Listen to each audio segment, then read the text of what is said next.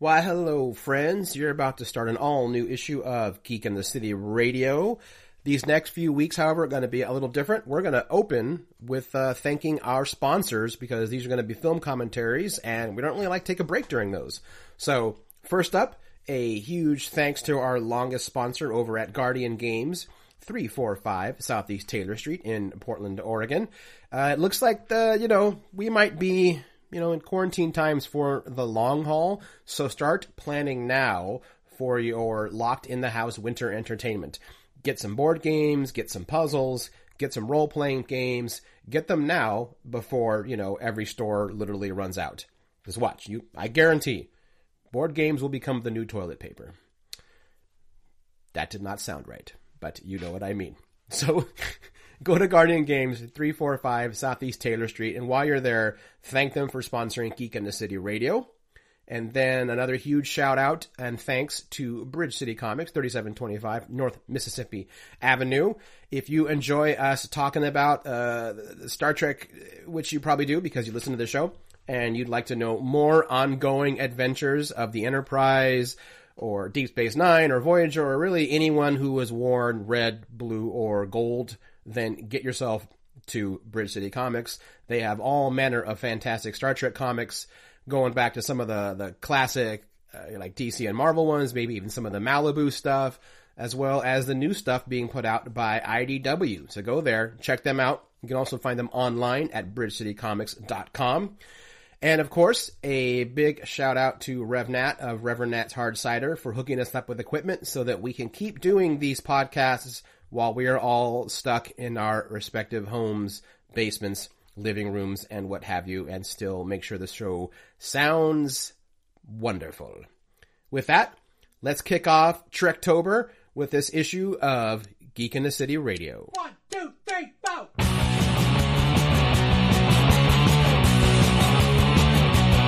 It's been a long, long week. Why don't you spend some time with geeks? So many issues today into which we must delve. We're gonna talk about the stuff that makes you scream and shout. Hit the red alert. We're going more factor 12. Thanks for pressing play. Now we're gonna save the day. All right.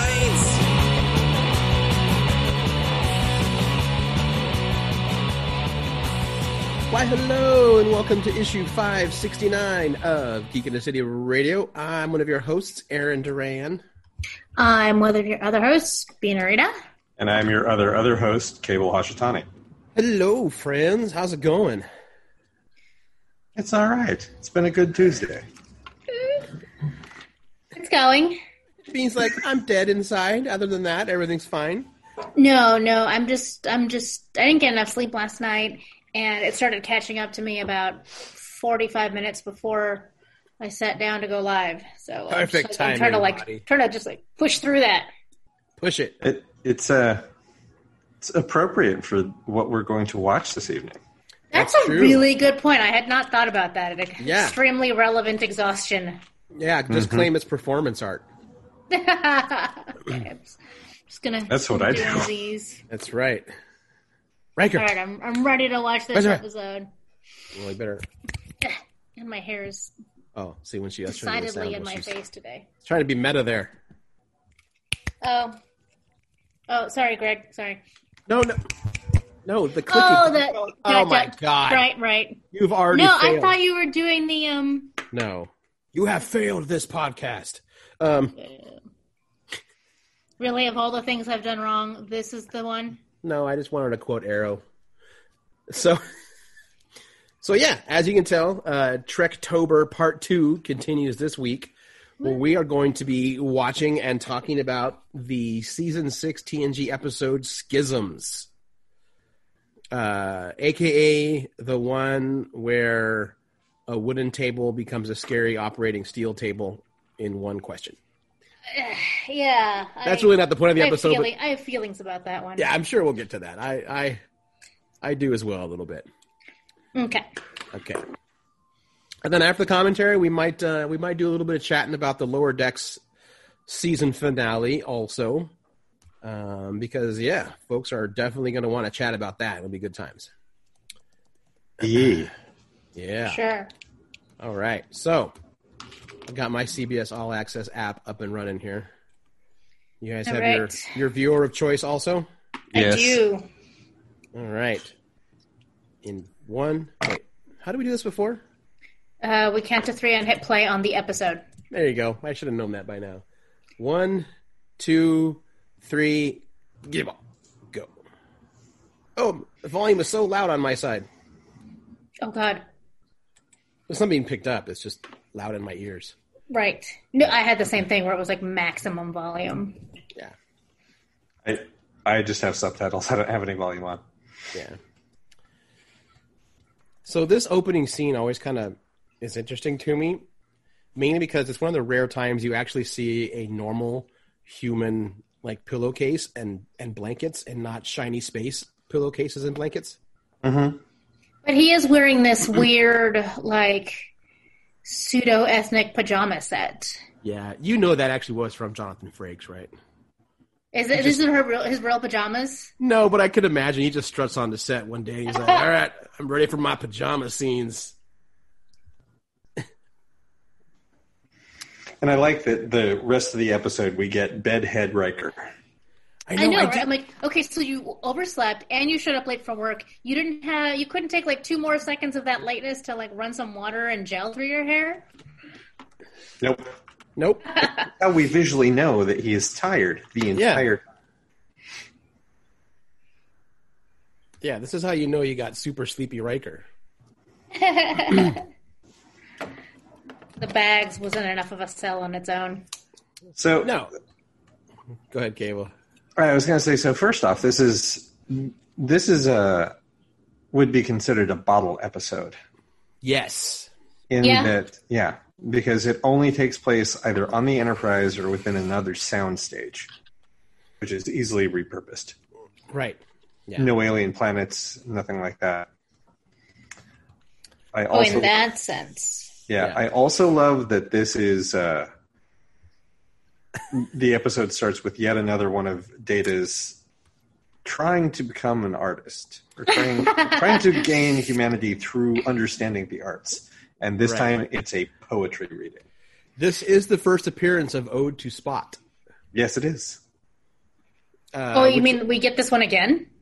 Look, it's Lieutenant. It's Ensign J. Ensign J. Ensign J. Her. Okay. Yeah. So Ode to Spot happens again in... Oh, it's either a season 6 or 7 episode. Oh, it's Fistful of Datas. When So it's these looks that Jay and Picard give each other that, like, I think lends credence to that theory you were talking about off air, Aaron. What, that Jay is... Like, that's why she has such a cult following amongst Trekkies. Yeah. Yeah, she's never just in the background. She's always like that woman in the background there. Like that's although good acting on her part, that was an epic eye roll. Just like they're both sitting at the edges of their chairs. They're leaning in. Yeah. Mm-hmm. And granted, I get it. You do that so that you still are both in. Hold on, really frame. quick. Could we talk about just the high pants on the dude behind Data? If they show him again. They do a lot of that. That is like some Ed Grimley outfit shit there. Look at him! Oh my god! My video keeps breaking down. It's the 90s, man. I get. Oh, I do have to give it to Patrick Stewart. It's actually hard to. It's awesome. It's hard to fake act, faking being happy about something and not having it look bad. Mm-hmm. Oh man, it's just torture. So painful. And don't get me wrong, man, I love Next Gen, but the whole idea like this is what humans do for pastime now. I think it's one of my favorite things that it kind of went away with DS9.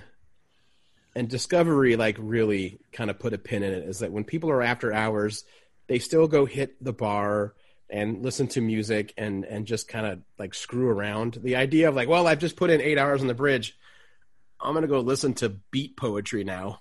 I mean, they have other stuff. They've got poker night. Yeah, but I'm talking about like ship gatherings. It's like we never see what the lower decks kids get up to. That's true. That's because they're fucking off. That's because they're actually we know exactly what they do now. They're doing shots in 10 forward. Mm-hmm. Like you get that second pip, and all of a sudden you're going to violin concertos every other night.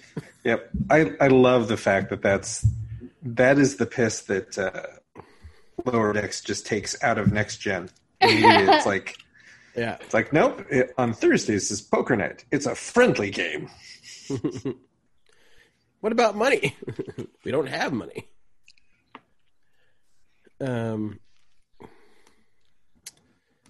But I do also love how Discovery kind of took the piss out of it too. Mm-hmm. I think it's season 1 when it's the big old party. Yes. And Tilly has that line to Michael, I'm kind of done like only having a thing for men in uniform. And then she glances at that one lieutenant kind of shaking and she's like, well, maybe not. Yep. I think that also started to go away due to the Kelvin timeline. Mm-hmm. Like when we're introduced to both Kirk and Uhura in a bar fight. That's right, with Bud Classic, was still one of my favorite lines in that whole movie. Mm-hmm.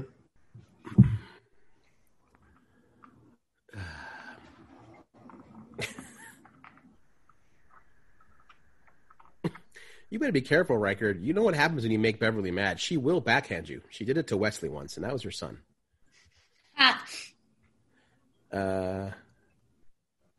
Ironically, actually, I think in the episode where they weren't getting enough REM sleep. Not enough sleep makes you angry. Yeah, it does. Yep. There's our same 4-colored red and blue experiments that are ever going on in the back of sickbay. Oh, yeah. They always have to be going on. Always have to be going on. Yeah. It's the culture tanks, I think. I don't know.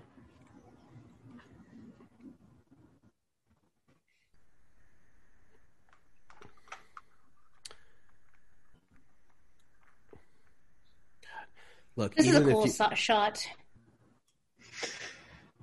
Just her? Oh, I'm sorry. My video is a little bit off. Oh, that's fine. No, over here by I assume the war core. Oh, yeah, the reflection, like when you see it in the... Mm-hmm. Yeah, that's always a good one. I don't know how often they use that, but I don't think I've ever seen it. Fairly often, but I imagine it's a tricky shot because that requires making your background light, like the warp core, bright enough to reflect, but not distracting from what you have to see. Mm-hmm. And whenever glass and light is involved, it's kind of a cinematographer's nightmare. I'll bet this is still reflecting off the back panel there. Mm-hmm. I feel too that no, I lost it. Oh, they spent a lot of time, effort, and energy in building the engine room set. So by season 6, you would hope that they had figured out how to shoot it from different angles to get neat shots like that. Yeah, I mean, by now they've really got it down to a science. Mm-hmm. That's a good point. What's interesting is that when they were first designing TNG, like creating the show Bible and whatnot, there wasn't going to be an engine room at all. The thought being is that Starfleet ships had advanced so much that everything could be done from like the bridge, like everything could be done from the bridge. What it really was Paramount wanting to cut corners and save money and not build an extra set. So apparently, as the rumor goes, an encounter at Farpoint, Roddenberry specifically wrote a scene that said interior engine room, kind of forcing Paramount to build an engine room. I mean, it's fun idea, I suppose. The idea that, like, oh, you don't have to have a separate engine room to take care of all your stuff. But doing everything from the bridge would be visually boring, I think. Yeah, exactly. Yeah, it would. Well, that's right. Here's where the things are starting to happen. So they're starting to show up. Mm-hmm. And also, what's funny is that what's funny about Paramount being cheap is like a lot of these things were already built. They just had to kind of reassemble it. Mm-hmm. So, like, go ahead. I was just going to commentary back on the show, but go ahead, Aaron. No, I was going to say like the that bridge room table that they call the pool table. Mm-hmm. They built that thing for Star Trek 4. That's the table back on Earth. It's been used so many times, and it gets repurposed for Enterprise. Yeah. I mean, I guess it's nice that they aren't wasting it by making a new one every time. But, you know. See that, though? 3 enlisted people. Jumpsuits. Mm-hmm. Oh, I did notice that because we were just talking about that last week where I was like, I've never really I don't have active knowledge of the jumpsuits. Mm-hmm. So they caught my eye last week, too. I think with TNG, we saw more uniforms than we did coveralls. So, oh yeah, totally. Which, for me, weirdly makes sense for me in my head. Does it? Yeah, it's just the flagship, so you're gonna have all of your fanciest people on it and whatnot. So I wanted to make the comment in the last scene when there's the explosion in the cargo bay that is the I've never seen so many people saunter to the site of an emergency where people may be dead than that scene right there. Not you. There was a lot there, yeah. But I feel like this episode, more than a lot of others, there are a lot of named extras. There are a lot of additional crew that are seen, so it's not just the bridge crew that we see. Right, which is kind of cool, actually. Mm-hmm. It's a busier episode in that regard. Yeah. And I think it's like that's where it starts lending to. I think part of what makes this a good horror episode is that there are all these sequences where, like, Data and Geordi are talking about how poorly his poetry reading went, or talking about hot toddies, or an upcoming scene. This scene right here where Worf's about to get his hair cut. It's all very mundane. Yeah. Yeah, it doesn't have as much tension as I would have preferred from this type of plot device until a much later into the episode. Which is why I had mentioned, when I sent the message to you guys this afternoon, that's where this starts to feel Lovecraftian, in that it is this very slow burn, and it's dread.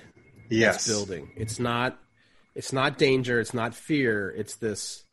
There's something out there, and right now they're all thinking, well, it's just all in our heads. Yes, They're all making sanity checks on their own and failing and totally not realizing why. They're losing sanity points, yeah. Yep. That's a really good way of putting that. Yeah, Worf just lost one hair. It's like, oh, I just attacked my barber. Yeah. And to me, this was at the first time I watched it, I was like, what? What's his deal? Why is he so upset? I hadn't yet picked up what was happening. Right. What the problem was. I'm like, why is he mad about the barber? And then he just, wanders off and doesn't apologize in very Klingon fashion. Right. Yeah. or explain. Mm-hmm. I do love how they start to also hint that, you find out later that Geordi's also being abducted, but his implants are kind of letting him process things differently. Mm-hmm. So he's not as exhausted as like Worf, Riker, and the woman we meet later. I always forget her name. Just civilian number one. Yes.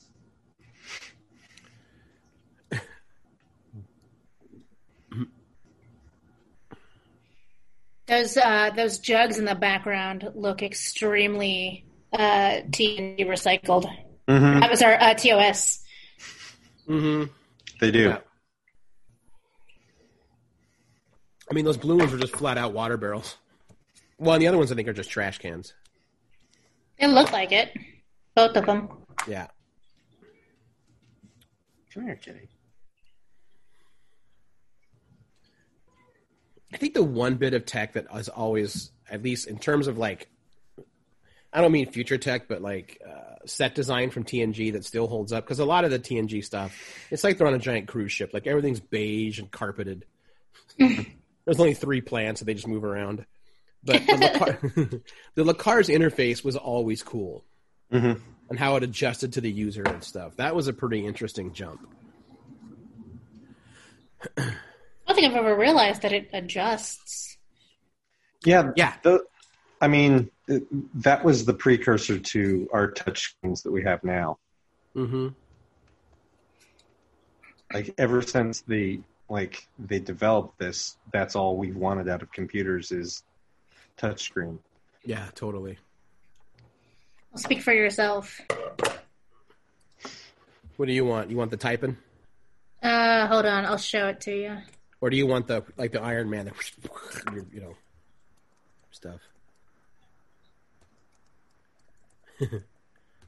She's just going to keep us in suspense until she finds it. I'm bringing up an image. I do like the one of the tropes they go through here, which is very effective for this kind of show, is the science and medicine can't figure out what it is. Mm-hmm. And what I do appreciate, though, is never once does Dr. Crusher say, like, well, you guys are just nuts. Nope. You know, it's always, okay, nothing that I know is showing up, so we need to figure out what's going on. Yep. This is not a bacteria I've ever seen or heard of. Yeah. Or so exists in our databases. Yeah, so I'm not just going to discredit it as in your head. Something is wrong. You're right. Just can't figure out anything about it. Mm-hmm. There you go. I sent you a link of what I want phones to be like. Oh, phones? Yeah. You I nerd. wasn't referring to just phones, but yes. That has a touchscreen too, I think, if I remember correctly. Yeah. I meant more things like the Surface that I'm using.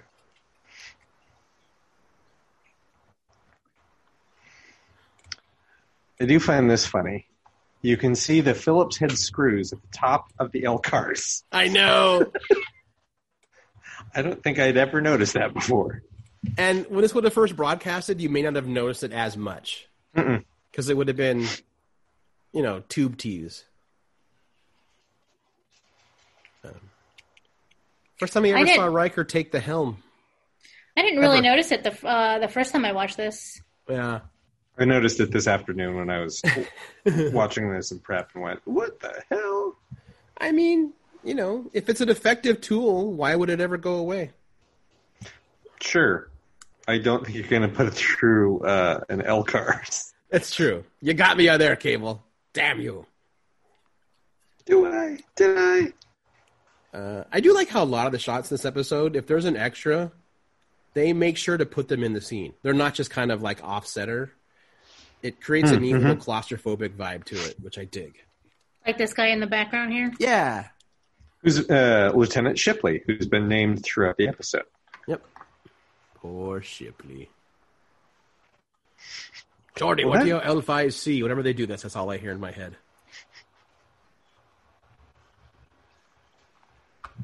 It's where John McClane's crawling about, looking for Hans Gruber.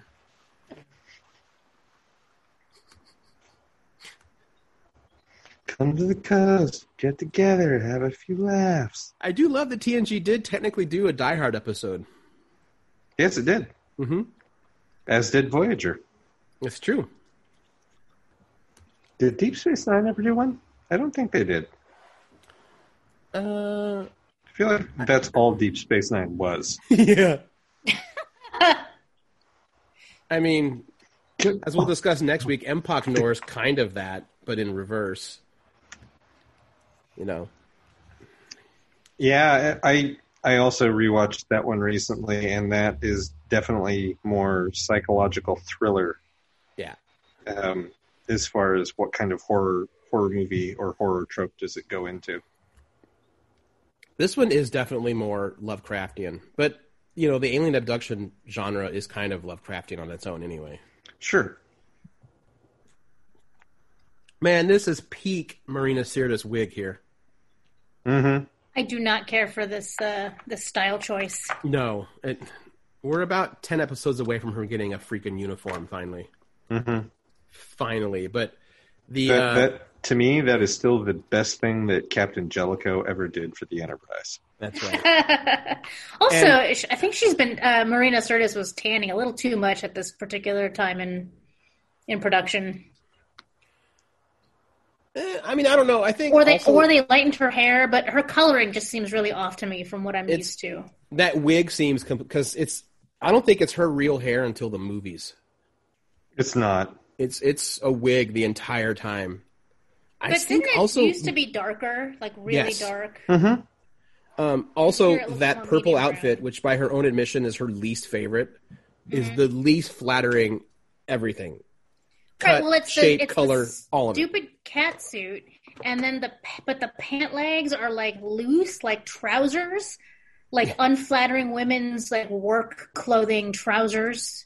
Yeah, everything about her look in this episode is terrible. I hated all of her jumpsuits.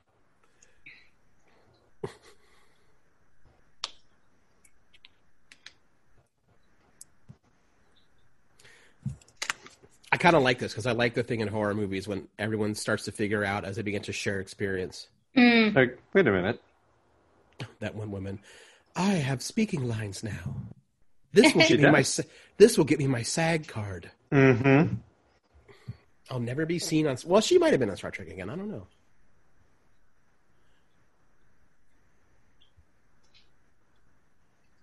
In a just world, that would have been Ensign J instead of this rando. Mm-hmm.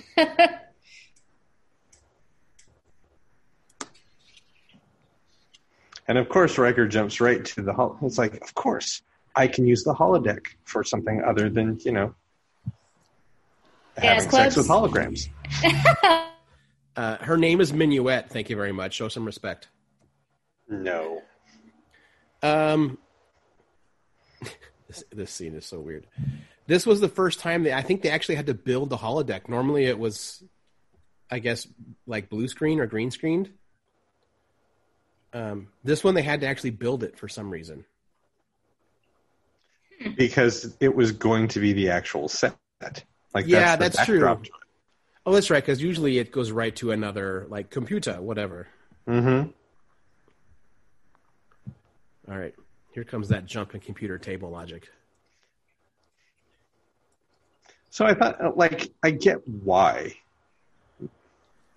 Well, yeah, because they have to do this scene in, 6 minutes. That and, all right, you want us to bring in how many different tables? And then keep swapping them in and out? No. Right. No. It would have broken a lot of rules of Trek, but part of me would have been like, here's where we need the title card that says 4 hours later. Mm-hmm. And then, what kind of table is that just appeared? That one. The inclined wooden one. That's like some fucking D&D sex table. Yep. It is hard to go in. There's a jump. It's like, that's not even a table anymore. No. This is them just hitting the Paramount prop lot. Mm-hmm. Just anything. Yeah, totally. Because I'm pretty sure that table we just saw makes an appearance in Jason X eventually. That's Paramount, right, Cable? Jason? Yes. Yeah. Or at least was at the time. I mean, I know we make fun of this part because it is kind of a lot of weird jumps. But from about here on, I do like the creepiness vibe they get going on.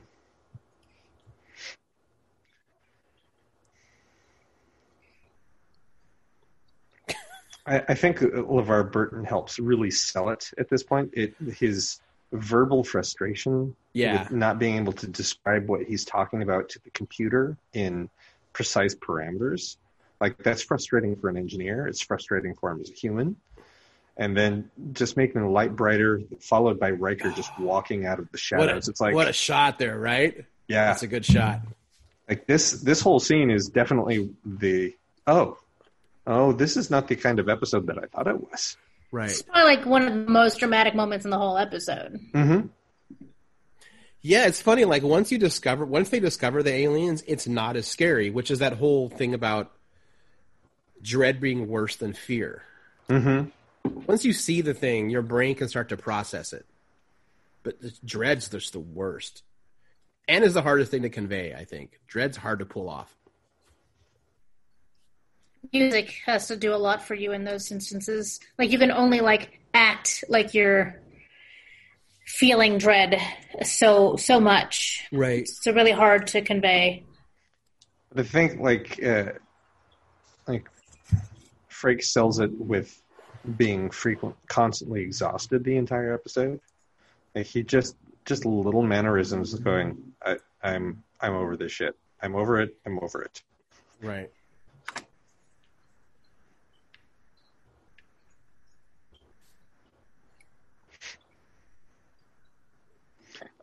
Big enough to hold my hair.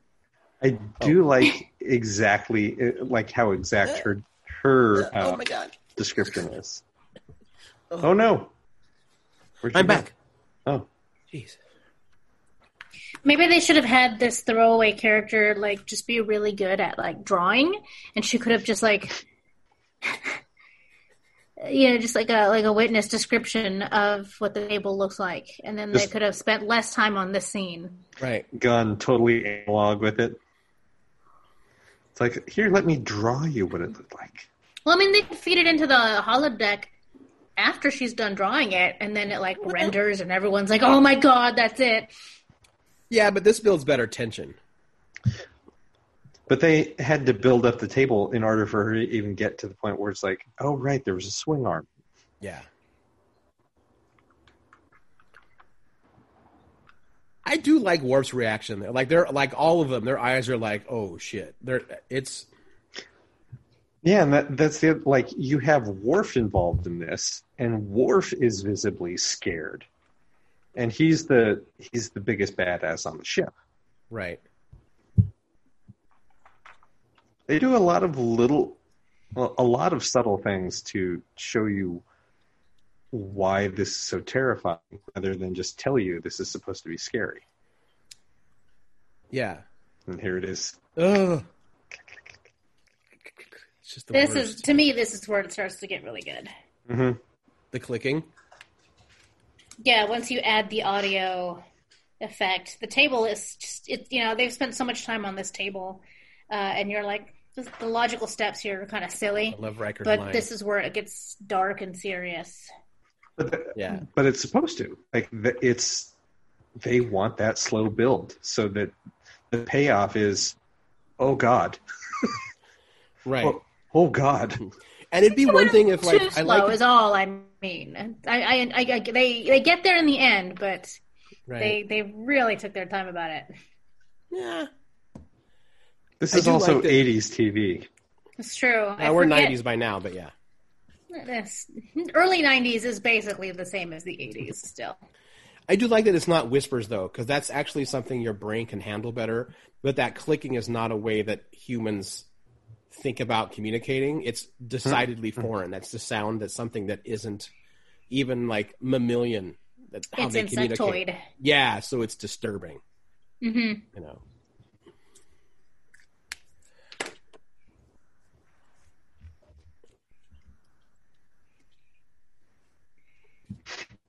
Man, sometimes that technobabble kind of helps sell a story. Yep. Yeah, when it's like not even like even data is affected. It's like, well, we're all screwed then. Right. But it also allows them to just firmly establish, okay, it's not just like we're not just all having the same dream or anything like that. I was not on the ship. Yep. Right. Now, how do we explain this?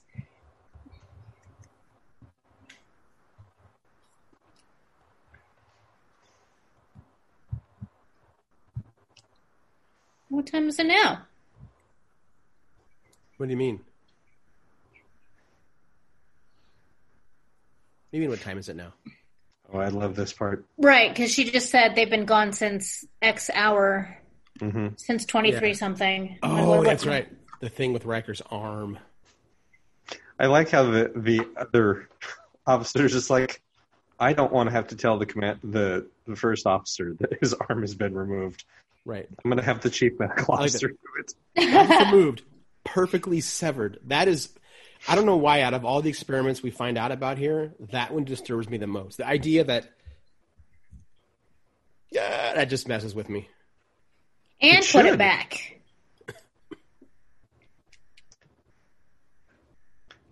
Because it's clearly we are doing something we shouldn't be, and we are trying to cover our tracks. Right. I mean, there's something that like deeply violating about amputating one of your limbs without you knowing, and then putting it back so you still never know. Right.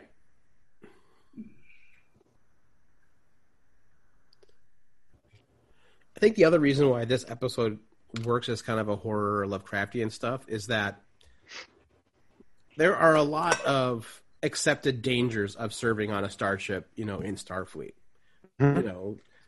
From black holes and meteor showers and fucking Romulans and Borg but they're all external. Yeah, but they're all external threats, and in a way you can deal with. But if you just start to vanish and no one knows why, like for as dangerous as space is, like ships are safe.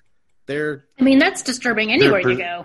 Right. They're perceived as safe, yes. Yeah, and this episode runs like, no, you're not safe. We'll take you while you sleep and cut your arms off. While clicking. And what's worse is you're the one that threw up the flag. Yeah. And went, here we are. It's like, no. Oh, no.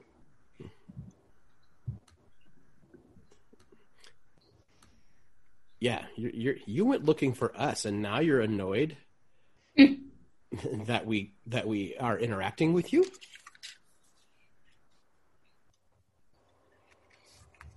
That's something, like, because, spoilers, because they never really get to know anything about who these entities are or what their motives are. We don't really know. Like, they might not have had malicious intent. It could just be, how they get information, and they don't understand. There's no reason for them to think that there's anything wrong with that. They're clicky fish people. They're evil. That's racist. Speciesist. Whatever. And so is the entirety of Starfleet. I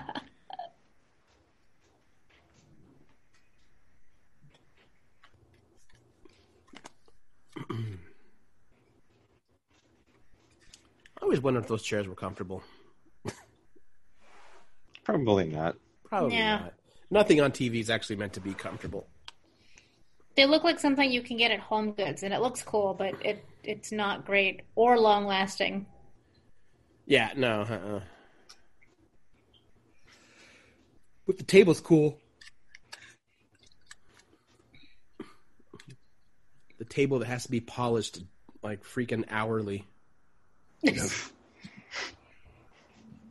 By Boimler. It's coming from inside. That's the Trek equivalent of it's coming from inside the ship. All is coming from inside the house. Yeah, you keep waiting for hello, Sydney.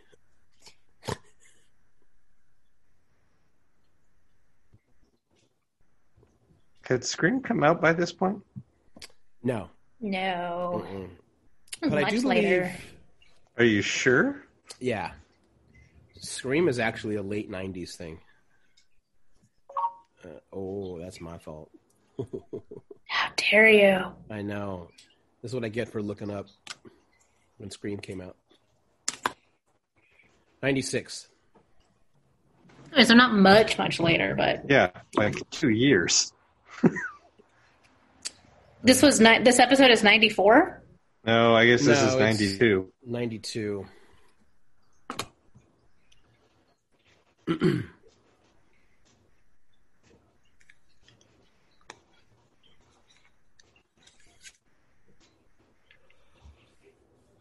to cut your ass off. Riker knows how the game works.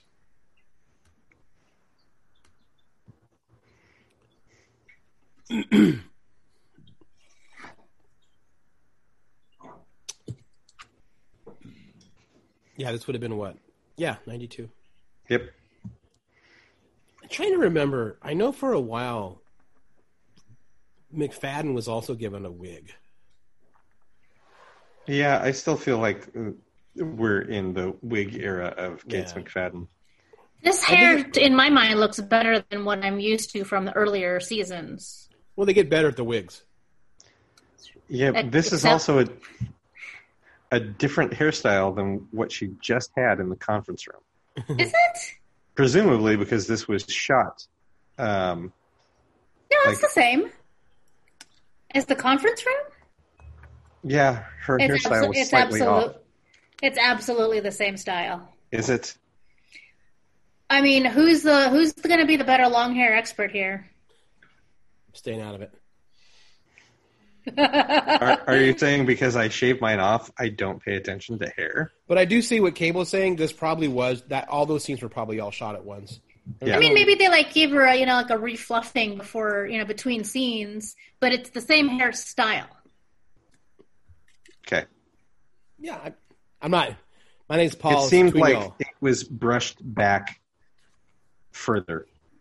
It's also different angles. You get her from different sides in those two scenes. Mm-hmm. So I can see where that might seem different. You nerds. Riker pretending to sleep just like he's a kid on Christmas Eve. I know. This is Aaron sitting in his bed every Christmas How dare Eve. you? Not that I do that in still. Uh-huh. No, that's do why like I it. did. Whoa, whoa, whoa, whoa. I didn't put a date on it. You should see me on the night before whenever I go to Disneyland. I don't even try to go to bed.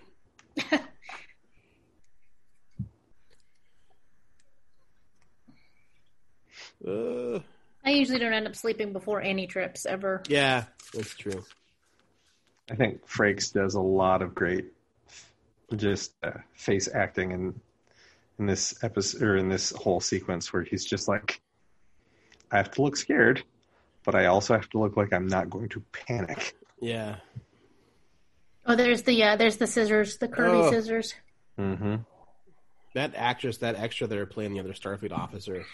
I know she's just lying with her eyes open, but she's really good at giving that look of like, am I dead or not? It's just, I don't know. Actually, it reminded me of some recent scenes from Lovecraft Country. Yeah. Mm-hmm. Just to bring it all back around. Apparently Braga was never happy with how these aliens looked, but I think they're fine. I don't ever remember being able to see them that clearly. You couldn't back then.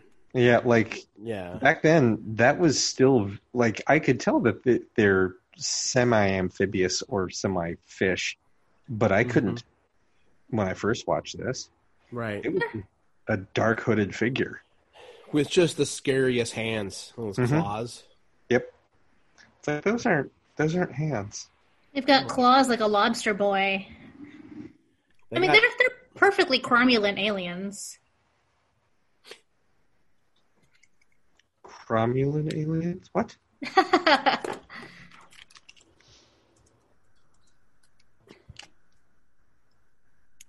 They kind of have Sleestack hands. Mm-hmm. Which, if you grew up watching Land of the Lost, makes this episode all the more terrifying, honestly. Oh, here, they're doing that warp core reflection shot again, which kind of makes me wonder if they only recently figured out how to do that, and they're like, this looks cool, so we're just going to use it all the time. No, I think they were doing it for a while.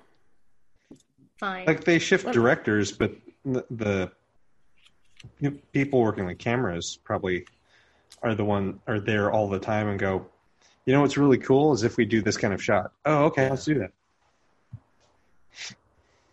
I'm so annoyed we never got a sequel with these aliens. Not even there was a 2-issue miniseries back when DC had the Trek license in 93. Mm-hmm. It did a pseudo follow-up, but never on the show. No, and I even think there could be you could do something good with these guys. It would probably have to be in a comic now, But I think that's also where this gets into. That's what places this into Lovecraftian style horror is. We never see them again, and we never know. Right. And that makes them always a threat. I haven't really decided which camp I'm in with that argument. If it's a good villain, you kind of always want to get another opportunity to see them again, even if it's a similar type plot in one of the subsequent series. Mm-hmm. But I agree with Cable too that like the never knowing is like part of what gives it that dread. And if you revisit it, and it's especially if it's not executed that well. Like, what if Enterprise had brought this back and explained it more than we understand about it here in this next gen episode? That would ruin it in my mind. I think that here's the trick, is they have done this. They did this on Voyager, and it ruined it. They did this right. Alien in Voyager? They No, did. An alien species invaded the ship, was out of phase from the rest of the crew, so was able to perform a bunch of really weird experiments on the crew, except nobody knew that they were there. Yeah, the episode's called Scientific Method.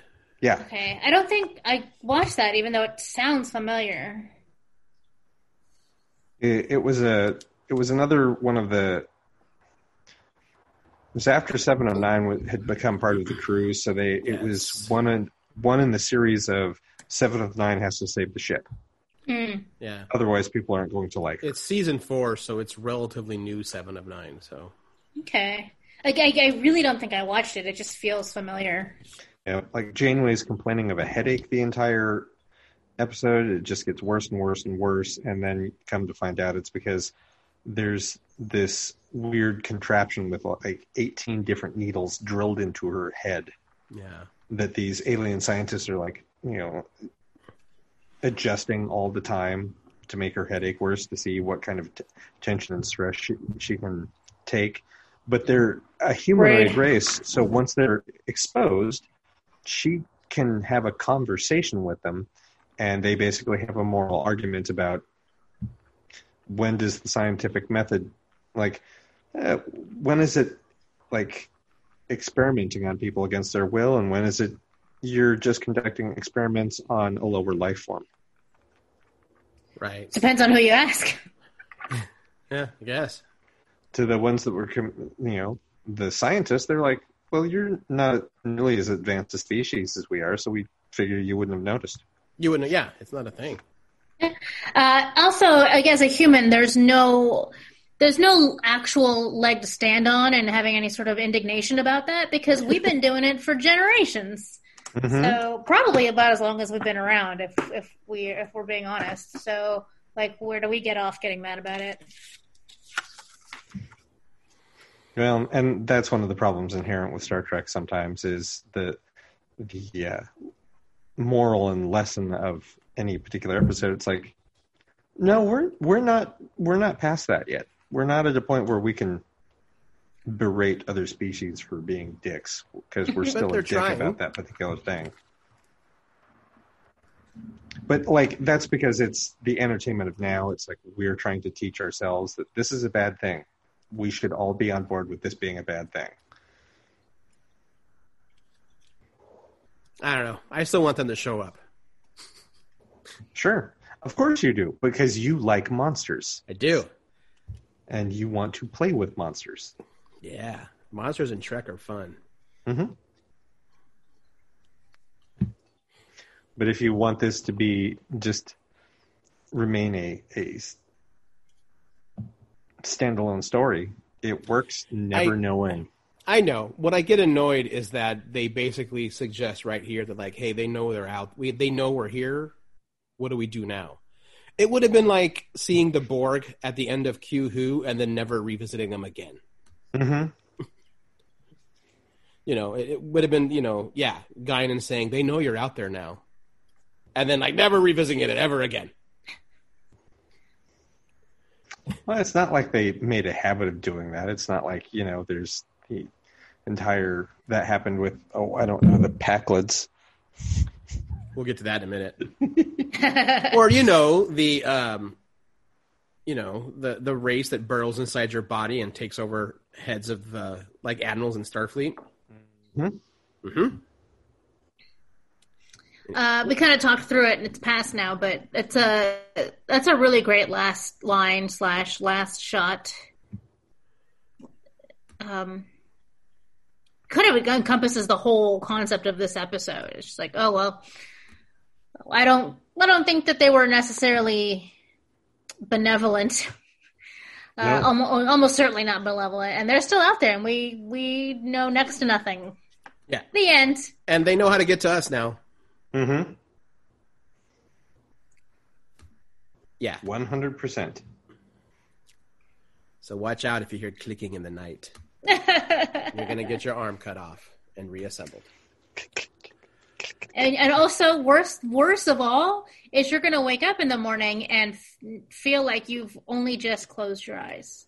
The worst. Honestly, I would rather have my arm amputated and not put back on than to go through a prolonged situation of that. I'd rather have body parts removed if I can get a solid 8 hours. Yep. Well, I actually think this one's a little spookier than Wolf in the Fold. I agree. Oh, yeah. And it's way less, misogynistic. Which is yeah, it's not nearly as problematic. Sure. Not as much. Sorry, I'm having to move around because I'm sitting on the floor today. There we go. Awesome. So should we move on to, before we wrap up the show, to give our quick thoughts on the series finale of Star Trek Lower Decks? Yeah. Woohoo! It was episode 10, No Small Parts, I believe is the title of the episode. And the main crux is that, or the thing that starts to happen is that we get the return of the Pakleds, who are smart. And so remind me, they are introduced in TNG? TNG. Yep. They are somehow a race that isn't smart enough to build their own ships, but are smart enough to get a ship, go to space, and rob other ships of parts to make them think, to make work, make us go fast, make us shoot. Right. They're a very awkward alien race as they were written, and I like that Lower Decks kind of points the fingers at those writers and says, yeah, you created kind of a shitty thing here, so we're going to have some fun with it. They didn't just point the finger at the writers of the Packlet episode. They took umbrage with the whole practice of, we fixed their problem and then left. Everything should be fine now. Right. We slapped them on the wrist and said, no.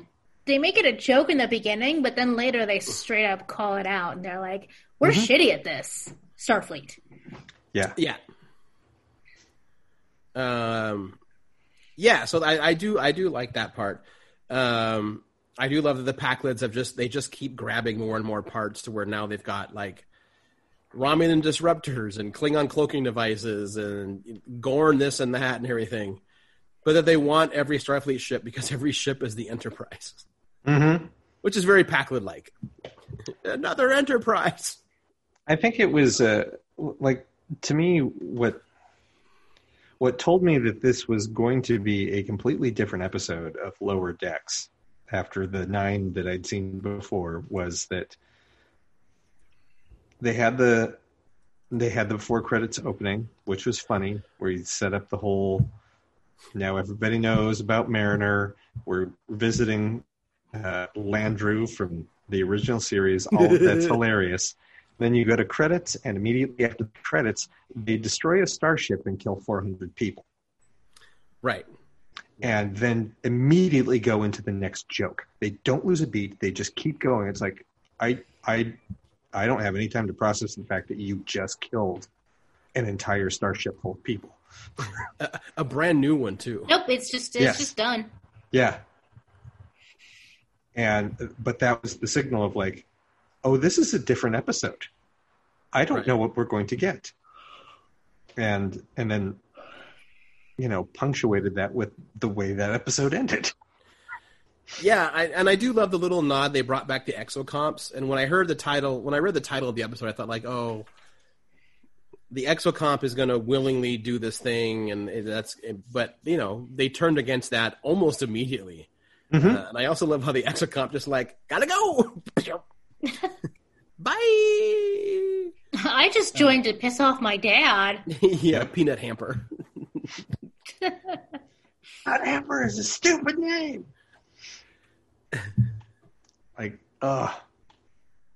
Yeah, that so much of that episode. I did appreciate the callback that Shax gives to when he's saving Rutherford. Mm-hmm. It's like God, like Godspeed, baby bear. Just like, oh right, they're called the Bear Pack. Oh God. I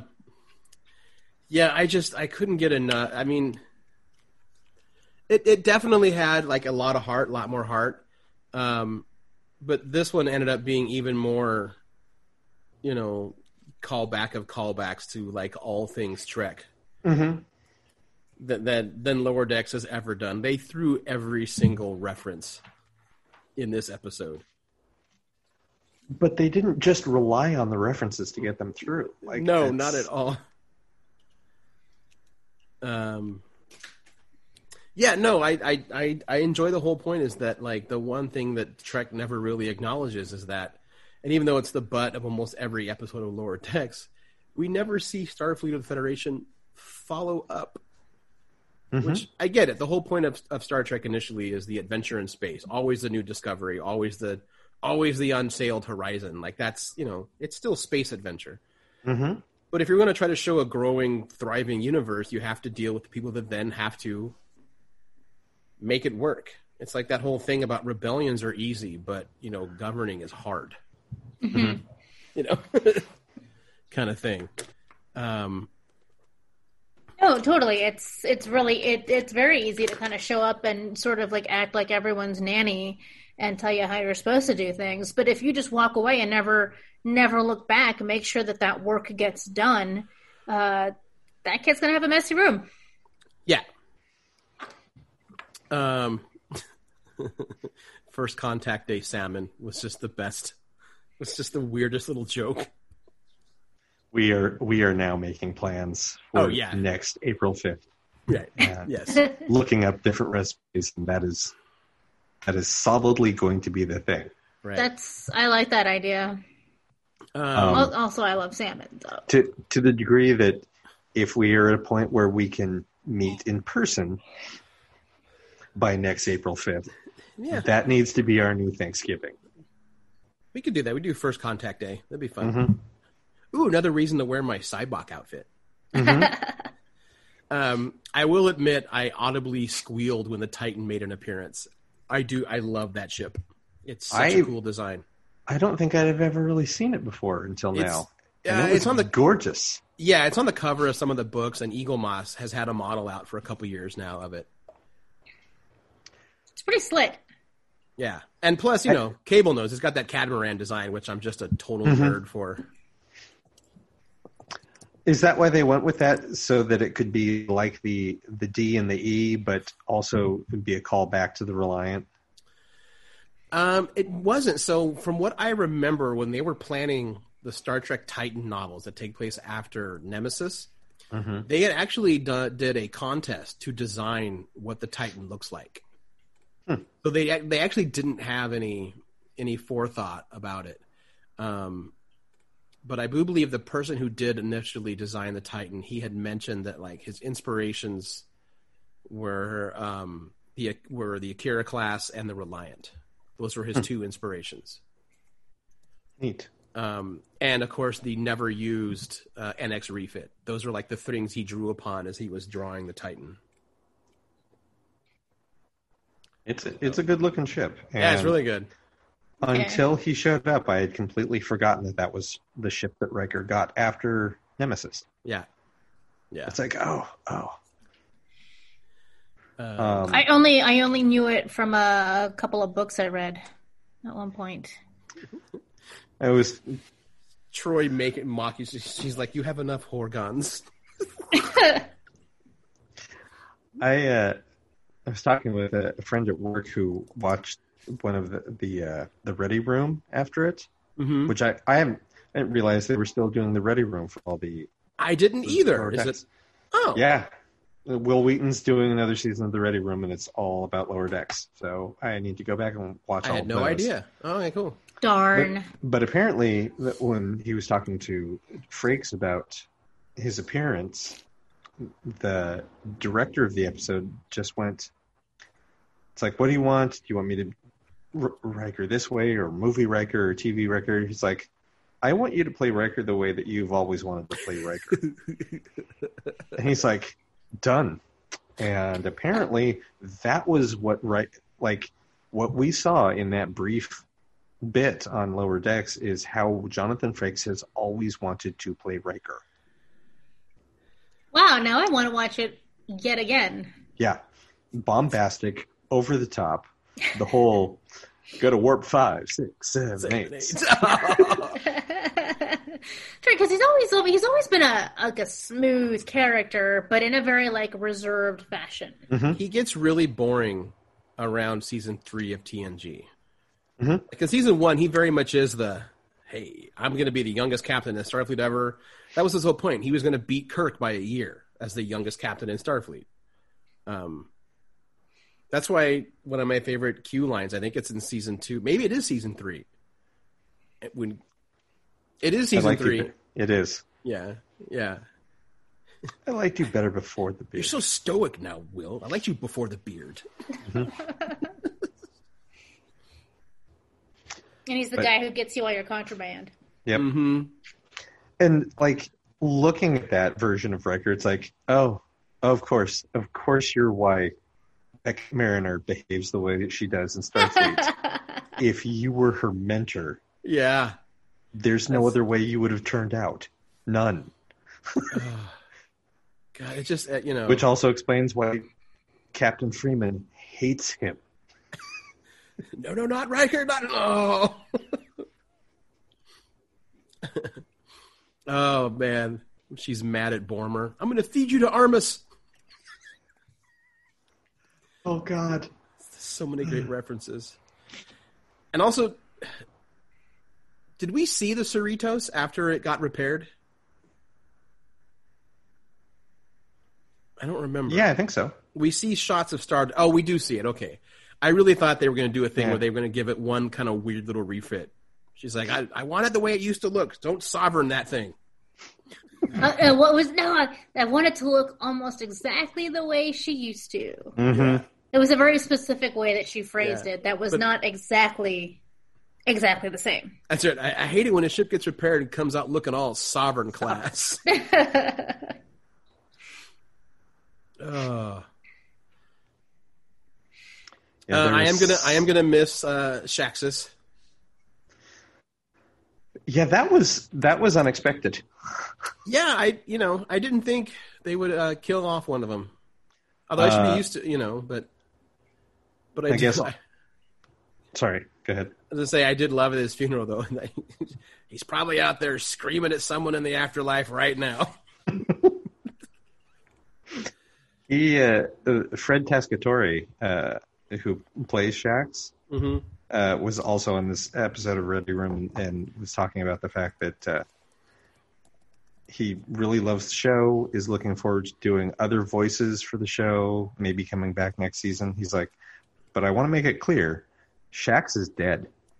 No clones, no mirror universe, no duplicates, no nothing. Shax is dead.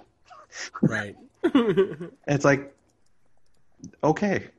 It's like I don't want that. We're not doing that. We're not, just because we're the funny Trek, we're not like, oh, we're going to bring him back and everything's going to be as normal. It's like season 2 is going to start with Boimler still on the Titan.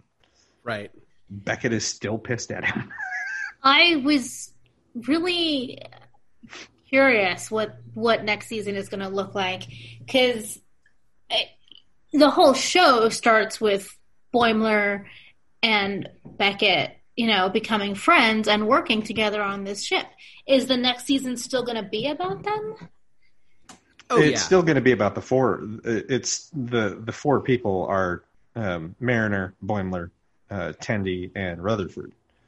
Well, because what I remembered was that way back when, I think before even it was discussed or leaked or being talked about that Lower Decks would be an animated series, the rumors were that it was going to be an anthology series.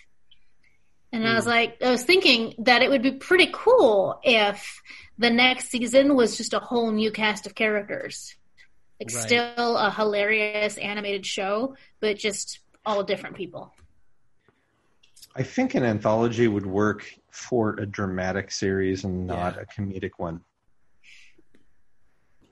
Because part of the appeal is Beckett Mariner is an absolute train wreck of a person to watch, and that's what makes her so fun. Yeah, it's to watch them all kind of grow together. Mm-hmm. I mean, if I had to guess, there's just Boimler's going to do horrible on the Titan. Oh yeah, that's going to be a lot of work. See, and I don't know that that's true. I think he'll actually excel, but that's only also because he's been working with Mariner. All of them keep screwing up in all these different ways until you actually put them in danger. And even Boimler, when he's in, he'll yell and scream, but he's the one that comes across with the speeches that can inspire everyone else to pick everything up and keep going. Right. At no point did he they're getting attacked by the Packlets, and he's just in the chair at the con doing shit. Right. I do like, for as much as she complains about not wanting responsibility, there's an intentional shot that when Mariner sits in the center seat, how natural she looks at it. Mm-hmm. She even has that look of oh yeah, the center seat. Yeah. She's just it's this is my chair all the time. Right. Period. We got to wrap it up here a little bit, but sure. I think my favorite visual joke, and there were a lot in this one, but I think my favorite was in the background when the Cerritos' engineer had the freaking Spock helmet from the 70s toy. Oh, yeah. Yes, I saw that. That and Sulu's rapier, but yeah, that Spock helmet, I was like, oh my god. That was great. The dumbest Trek toy ever made. I think my... I think my favorite was at the end there. I know it's not main characters, but Riker's talking about let's go to that planet. They've got a little Ryza. And then that's why Deanna's like, should we bring the little Horgoth then? No, we'll bring the regular size Horgoth. And I didn't really know what that was, so I had to look it up, and I was like, that's a butt plug. The Horgon? Yeah. Yeah. Yeah, there's so many great little things. Oh my god, I forgot that Boimler has a collectible plate of Commander Ransom in his quarters. On the Titan. I totally missed that. Yeah. You actually have to zoom in on the shot to see it, but... I'll look for that in my Of course rewatch. You did. Yeah. Oh, we forgot to mention, we got to wrap it up here, but the return of Badgie. Yes. I've been waiting my whole life to do this. And I am actually looking a lesson? You're going to have to take away my, what is it, the controls, the safety. Yeah. I actually am really looking forward to this idea of Beckett being her very own secret division. Mm-hmm. Just this fucking subversive Star Trek. Right. It's I'm going to do these things, but you can do all of the things that I can't get away with, and I'll just have your back. She's like, oh, it sounds like we're both going to the brig. Yep. It's just don't tell your father. And Riker had that final great line. I was watching the first Enterprise on the holodeck. Archer, those guys, what a story. They had a long road getting from there to here. Man. So worst line in the whole series. Best line ever. It was... I mean, actually, the warp that is was the a best long one. way to go for that joke. Yeah. It really was. It really was. No, the best Riker line is the in warp 1, 5, 7, 8. Jazz it up. Well, of course, that means this week we get to start watching season 3 of Discovery. This Thursday. Man, Cable. Is it this Thursday? All right. This Thursday, yeah. There's no downtime between Lower Decks and Discovery. They kept advertising it as 23 weeks of uninterrupted Trek. Yep. So we got 13 Yeah, that's weeks why of I was Discovery. thinking there was something else besides Lower Decks and Discovery. 10 and 13 is 10 and 23. 13. So it is. And then it's going to be dry for a while because nobody's filming right now, which sucks. The CW is filming right now. I mean, Star Trek. There's other things to watch besides Star Trek. No, there's not. No, I'm just kidding. I know. All right. Well, on that note. Well, I was just say, Cable, that means you did finally see season 2, the end of it, right? We are done. How badass was it when L'Rell joins that fight at the end? Oh, man. When she yells that we will bathe in the blood of our enemies and walk into it. I was like, oh my God, L'Rell, you're the best. And I'm hoping in season 3 that we get to see some of those Klingons out of makeup playing other characters, because it would be a shame to lose Mary Chieffo. Yeah. At the very least, also, I hope she's got a few episodes in Strange New Worlds. Oh, yeah. Because I feel like her and Pike will maintain some kind of communication. Mm-hmm. You know, even if it's just back channels. And which, unfortunately, knowing how things go in TOS and how things go for the first woman Chancellor of the Empire, it's not going to go well for her having those back channels with Pike. Nope. That's fine. Yeah.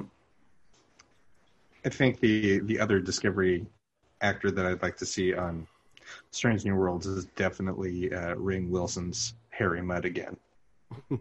Yeah. That'd be interesting to see how they pull that off. Well, because I think...